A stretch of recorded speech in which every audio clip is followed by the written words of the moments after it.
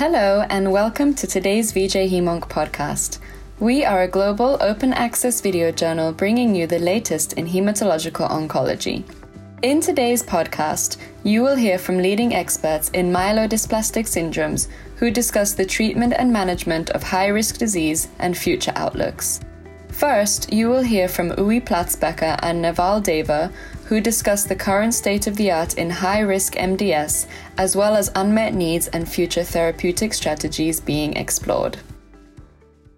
The current state-of-the-art therapy approach for high-risk MDS patients is unfortunately, at least in the majority of the countries, still azacitidine only, because it's the only approved HMA, at least in the European Union. It's also decitabine is also approved in the US for these patients, but in our arena here in the European Union, it's azacitidine. The issue with azacitidine is that it is active, but only in less than 50% of the patients. And if activity is seen with regards to CR, PR, or HI, it's not very long lasting. So therefore, many clinical studies are underway or have been already presented at the EHA meeting, investigating novel combinations with azacitidine plus agent XYZ in order to improve outcome. The high-risk MDS field remains an area of major unmet need. For the last 20 plus years, we've only had approval of the HMAs, azacitidine, decitabine. Numerous drugs have been evaluated in this space, combined with azacitidine, such as Revlimid, Vorinostat, and others, and we've seen multiple negative results. And 5 drugs have recently been evaluated in the frontline setting, combined with azacitidine. 2 of these have read out. APR combined with azacitidine, TP53 mutated MDS, unfortunately did not meet the primary efficacy endpoint of CR. Although there was a benefit, it did not meet the statistical requirement. Azacitidine pevonedostat versus azacitidine placebo also did not meet the primary endpoint. But the other studies that are ongoing include drugs magrolimab, venetoclax, sabatolimab. We're especially quite excited about both venetoclax and magrolimab. These have now quite a good number of patients with follow-up mature data, both in MDS, AML. And of course, venetoclax has already been approved in frontline AML.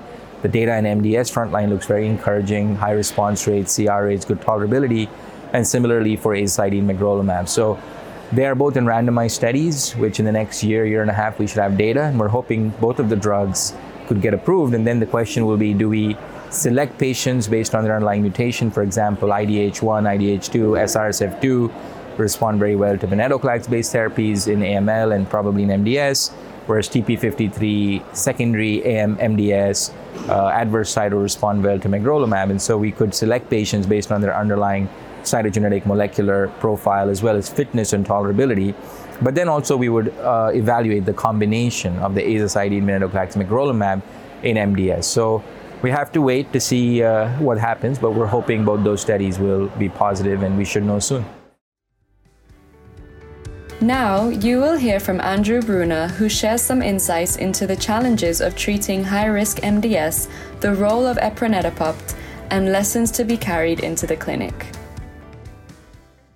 P53 mutated MDS, higher risk MDS, is a real challenge. I think all of us in the clinic, when faced with patients who have this disease, really struggle for how to provide them the best therapy. And there are some treatments that work for too few patients, and responses are not long enough. So really, it's an area of immediate need that I'm glad is being explored. And APR-246, or epranedapapt, is one such way that we can learn a lot. This is a very large cohort of patients with P53 mutated disease, randomized between either azacitidine or azacitidine plus epranedapapt in the phase 3 study, and also reflecting a lot of early phase data, phase 1/2 studies that have shown how we can think about this disease. I think we're all waiting for the final phase 3 data, and it will be really important to learn from. A resounding, echoing message from this meeting is just how much we can learn from our experiences in these phase 3 trials, regardless of the endpoint. We learn about the biology of the disease, we learn about who has some meaningful benefits, and we learn about how to design better trials for our patients in the future, and efforts such as MyeloMatch or other efforts.